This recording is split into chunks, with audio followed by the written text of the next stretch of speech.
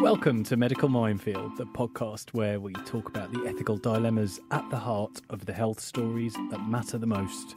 I'm Barney Kalman. And I'm Eve Simmons. And we are health journalists, which means we spend our lives asking tough questions to top experts so you don't have to. This week we're talking about the menopause. Should all women be treated for it?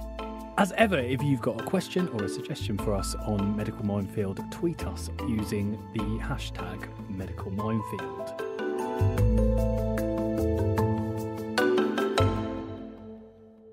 Now, Eve, I will admit I am no expert on the menopause. You haven't been through the menopause? I have no lived experience of this subject. Well, I mean, apart from people I know who've been through it. Same. Me too.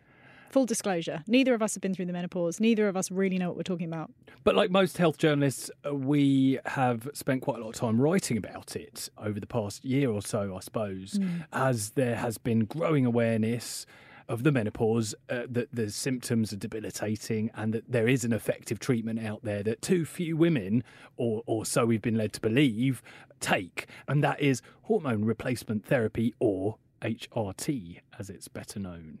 And the reason why, well, some people are saying that too few women are offered it is because of some quite important risks. Is that, as I understand? Well, it's had a bit of a checkered history. About 20 years ago, a major study, or a couple of major studies, and I'm not talking, when we say major study, often it means a few hundred, maybe a few thousand, maybe 10,000. This is a study of 1 million women that examined specifically the risks of HRT treatment, which artificially boosts levels of female hormones that become depleted during the menopause and after. And it looked at the risks, specifically found a raised risk of breast cancer. There was a slight raised risk of breast cancer. And the reason this was seen was because they looked at so many women. So as we saw with the COVID jab, for instance, once you start giving something to millions and millions of people, as something like HRT is, you begin to see these very rare side effects. And it examined this risk of breast cancer. And there was a slight increased risk in some women, and specifically, I think, in older women, that they saw this increased risk. The study looked at women aged 50 to 64. This was an absolute body blow to HRT. Numbers of women taking it halved.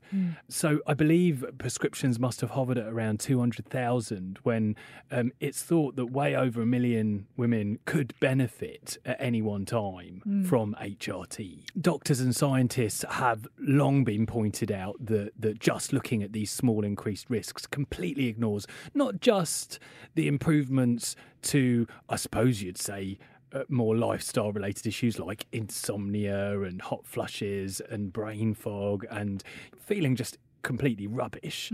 It also ignores the fact that we know HRT protects against bone-thinning disease and also heart health problems. There has been a turnaround in recent years as high profile. I suppose it's something to do with the age of celebrity, isn't it? That you've got a kind of generation of glamorous TV celebrity who aren't shuffling off into comfy stockings and, I mean, God knows, doing the knitting or whatever other cliche it is that you're supposed to do it at 50 plus years old. These like many women are career women. They're glamorous, often embarking on new relationships. Want to stay in the public eye, want to stay at the top of their game. These women like Davina McCall, Mariella Frostrup and others have really raised the profile and changed the face of menopause from, I mean, I always scream when I see, occasionally when we do a menopause article, the picture researchers for the digital people who just sort of shove in pictures at a rapid rate because they need to get the next article out there. We'll put in some kind of picture of some woman who looks about tired, depressed, 104, 100-year-old woman, which really isn't it now. And rubbing her temples, usually. Yes, exactly, or fanning herself furiously while looking cross. But that's just not really the reality of women in their 50s or 60s or even, older now. And as a result, HRT is being taken more now. these women have gone public. They've said, I'm going through the menopause. I've been through the menopause. I took HRT. It was fine. And, we saw, the power of celebrity, I suppose. In fact, so much so that the demand has outstripped the supply, that now we don't have enough HRT. But on Wednesday, there was another twist in this story when an article was published in the BMJ saying there was a risk that menopause was being over-medicalised, that too many women who didn't necessarily need HRT were now being prescribed it, and therefore they were taking a drug that they didn't need and exposing themselves to, albeit a tiny risk, the risk of taking a medicine that alters body chemistry, which, it's a bit of a medical hot take, isn't it? I think the thing that I found most intriguing about this paper was that there seemed to be some suggestion that this furore around menopause that's been taking off over the last few months, the Davina McCall effect, you might say, may in fact be causing people who would never have gone on to develop symptoms at all to suddenly start noticing things that are related to the menopause that they may not have. There has been something over the last year that I found slightly, I don't know what it is, maybe disturbing or confusing. It's been niggling at you. Yes, because there does seem to be a certain type of person who is advocating for more and more women to be taking HRT. The thing that I found most troubling is that women such as Davina McCall and also other celebrities is that, they are encouraging women to go and take HRT and saying that this is, the answer. I feel like the message is very much, it's the panacea. Yes. That every problem that you have in middle-aged will dissolve once you're on HRT. You also see this strange situation where you've got these private doctors who are popping up, specialising in the menopause, specialising in prescribing HRT. And that slightly worries me because I feel there's a bit of a conflict of interest, because if your one thing is the menopause and HRT, then it's in your interest to promote those drugs. Didn't Davina patent menopausing? Or she copyrighted some kind of term? That. It's all a bit Menopause Inc. Makes me a little bit uncomfortable. Maybe you should copyright that. Maybe I'm already doing it. There was another piece that caught your eye this week by Suzanne Moore. There was, yes. She's written a really interesting piece talking about how the obsession with HRT just proves that as a society we can't deal with women who are ageing in their natural state, and we have to almost, throw medicine at them to make them appear at least younger, rather than just accepting that, hey, you go through the menopause, it's a bit crap. Well, so she's implying that it's a kind of almost a vanity? She's saying that a lot of women who are advocating for the wider use of HRT do it because they say that they feel that the menopause makes them feel shame about being older and makes them feel, uncomfortable about the fact that they're aging, and why shouldn't they be able to stay as young for as long as they can, and if there's a medicine that can help them at least feel that way, then that's brilliant. And Suzanne Moore is saying it's all kind of feeds into this silencing of older women and this idea that once you get to a certain age you're not really any good unless we can do something to make you appear younger. It's something my mum always said. There comes a certain point where you become invisible. Invisible. My mum says the same thing. Really? Yeah. I do think it is true. I have to say, I think men maybe suffer or a similar kind of thing. You get to a certain age, and I'm middle-aged, and I do think it's creeping up on you. It's creeping up on me. I do think that people don't look at, you don't get the looks. Definitely don't get the looks. But, I'm too old to care. But at some point, do you want the looks? Yeah, exactly. But maybe Davina clearly wants the looks. Maybe she does. Or, I don't know, I think she is an incredibly uniquely successful woman who is in the public eye. And as you said, some of the symptoms that she's experiencing, she's used to having things done for her that she asks to be done for her, maybe. I don't know. Right. Huge celebrity, very wealthy. She's come from a very modest background, as everyone knows. But and I wonder whether, Janet down the road goes through the menopause and doesn't really think much of it, and it doesn't really affect her life until she starts hearing about all of these messages telling her that the thing that's happening to her is horrendous and she should go and have medication to sort it out, and suddenly it becomes a problem. And so I do understand where these medics writing in the British Medical Journal are coming from. Well, look, let's hear from the author of the BMJ paper, who we've got on the line. On the line now we have Martha Hickey, who is Professor of Obstetrics and Gynaecology at the University of Melbourne. Professor Hickey, there seems to be in the last year or so increased discussion about menopause and awareness that we need to be talking about it and advocating for the use of HRT and saying that not enough people are given it. What I found intriguing in your paper is there seemed to be some suggestion that the more women learn about the potential harms of the menopause and life-destroying symptoms, the more they may, in fact, be likely to suffer problems that they perhaps wouldn't have even noticed in the first place. Yeah, it was put as a worry of expecting the worst, I think, in the paper. Yes, that's right. So that's based on some research done by my colleague Myra Hunter, who's a psychologist and one of the other authors in the paper.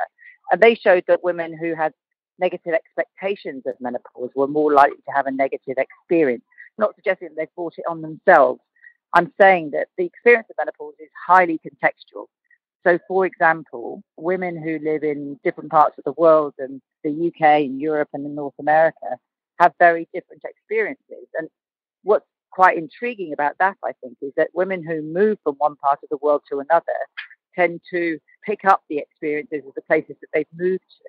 So what that's telling us, perhaps, is that we are at risk of setting up menopause to be a terrible experience. For example, women in some Southeast Asian countries, if they have symptoms over the menopause, it's more likely to be joint or muscle aches and pains. So it's not hot flushes, which is what we associate with menopause. The conversation that your paper sparked was one about over-medicalisation, the idea that the menopause symptoms were being over-medicalised, too much treatment.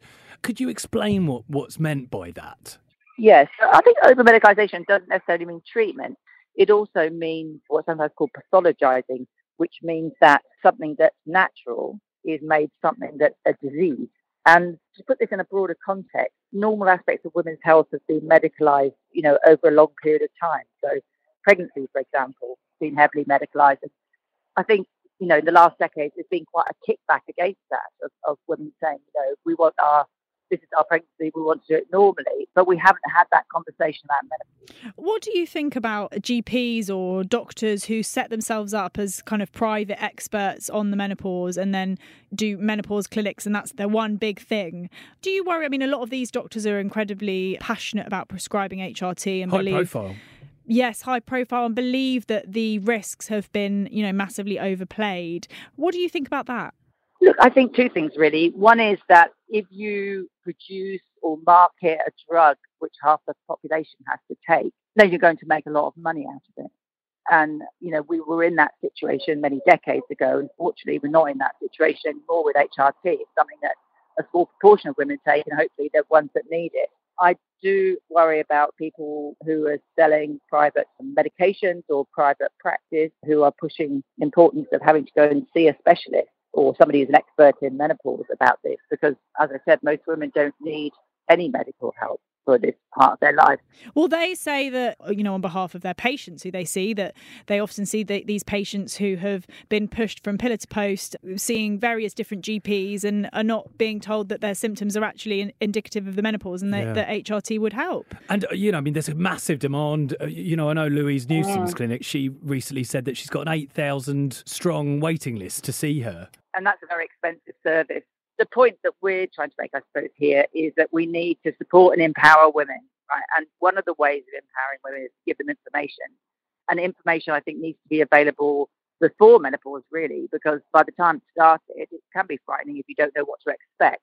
If you do know what to expect and you know where to go and what to do if you need help, these things can be a lot less frightening.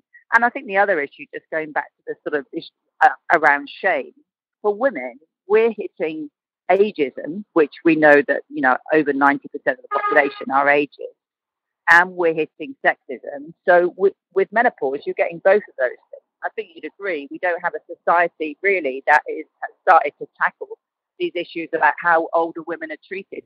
I was really interested in a recent article written by Suzanne Moore that sort of implied this. But do you think that the kind of attention on high-profile figures who perhaps have, physiques and lifestyles that are maybe not that representative of the majority of older women, do you think in a way that is sort of selling the public false truths about what it is to be an older woman? Yeah, I think so. But the problem is we've only got high-profile people talking about it. What we need is more everybody else really chipping in. So there are initiatives from the UK, actually, where something called Menopause Cafes, where women get together, or men if they want to come, and just talk about their experiences. So I think that's one thing we're trying to push is, yes, some women have a really bad time. Some women don't even notice it. Most are a bit in between. This is not, the end of your life. And just to go back to the more medical side of things, one of the reasons that many people say more people should be offered HRT is because of the growing awareness that there are benefits in terms of protection for heart health, protection for bone health. Is that not a significant factor?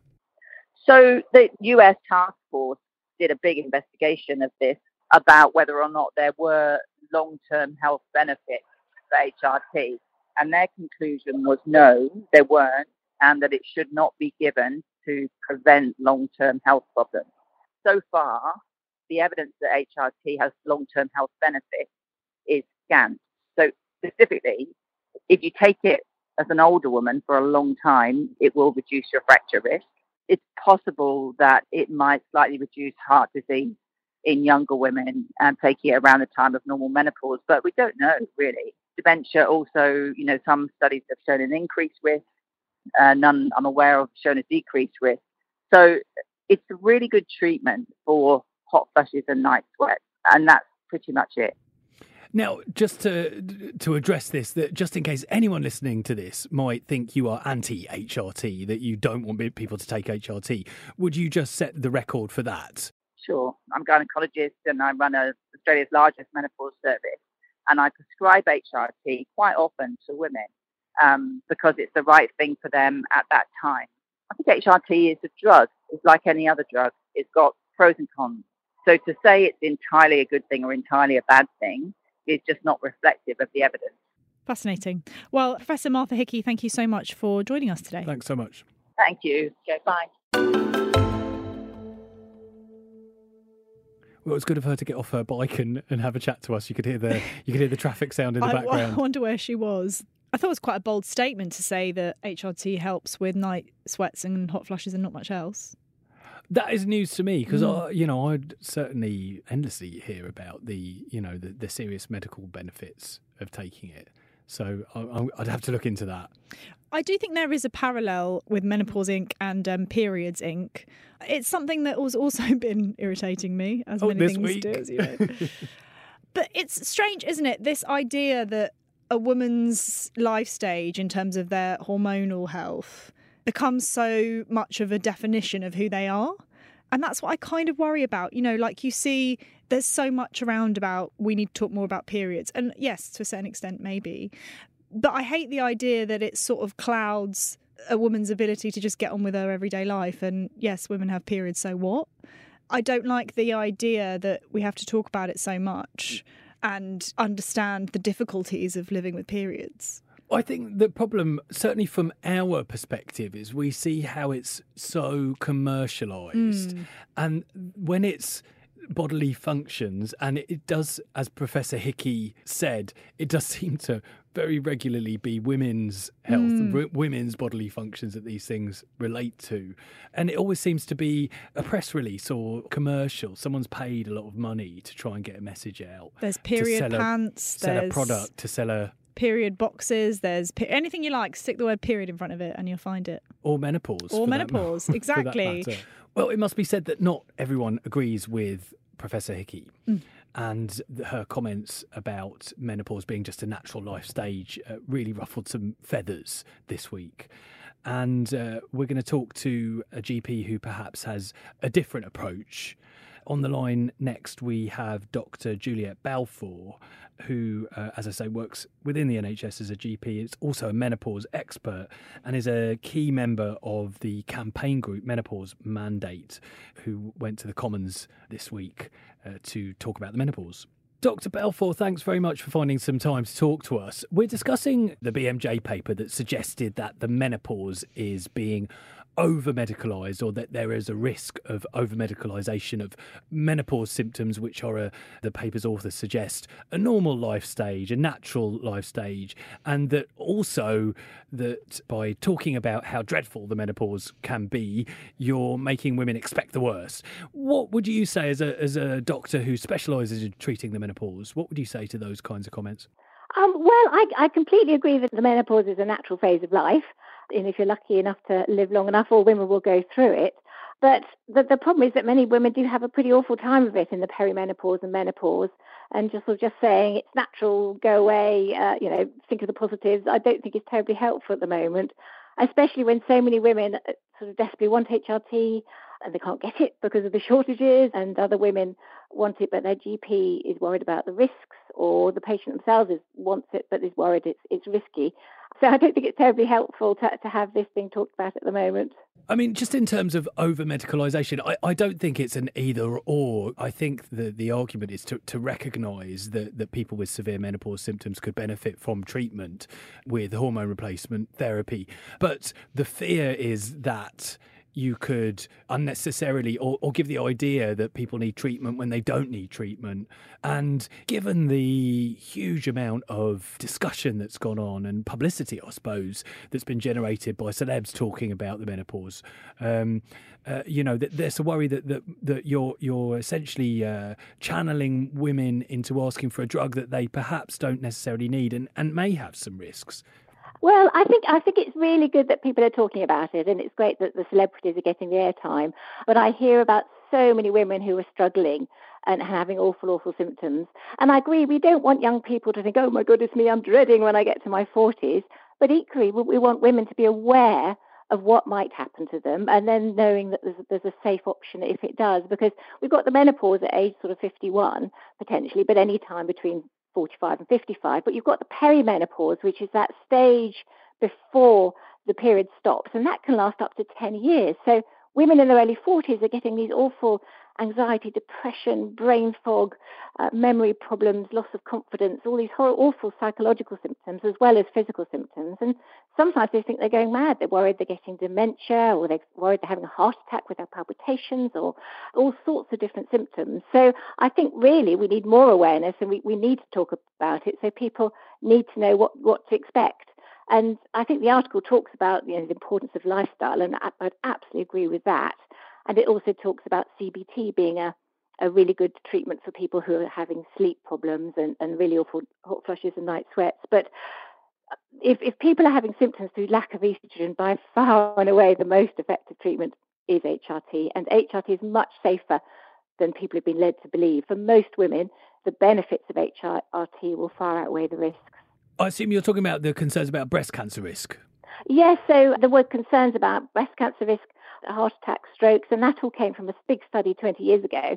We now know that estrogen given through the skin and the modern body-identical progesterone is actually very safe. That combination doesn't have a risk of blood clots. It can actually reduce the risk of heart attacks and strokes. And the breast cancer risk is much smaller for that type of combined HRT than the oral HRT with the synthetic progestogens that we used in that old study. The other big thing that the article didn't really talk about is that we know that HRT, if you start it within 10 years of your last period, preferably sooner, you can actually reduce your risk of heart disease and blood vessel disease when you're older. And we don't give HRT just for that reason now. We give HRT for women who are having awful symptoms, but there is this added benefit of heart health and also bone health, a reduction in osteoporosis.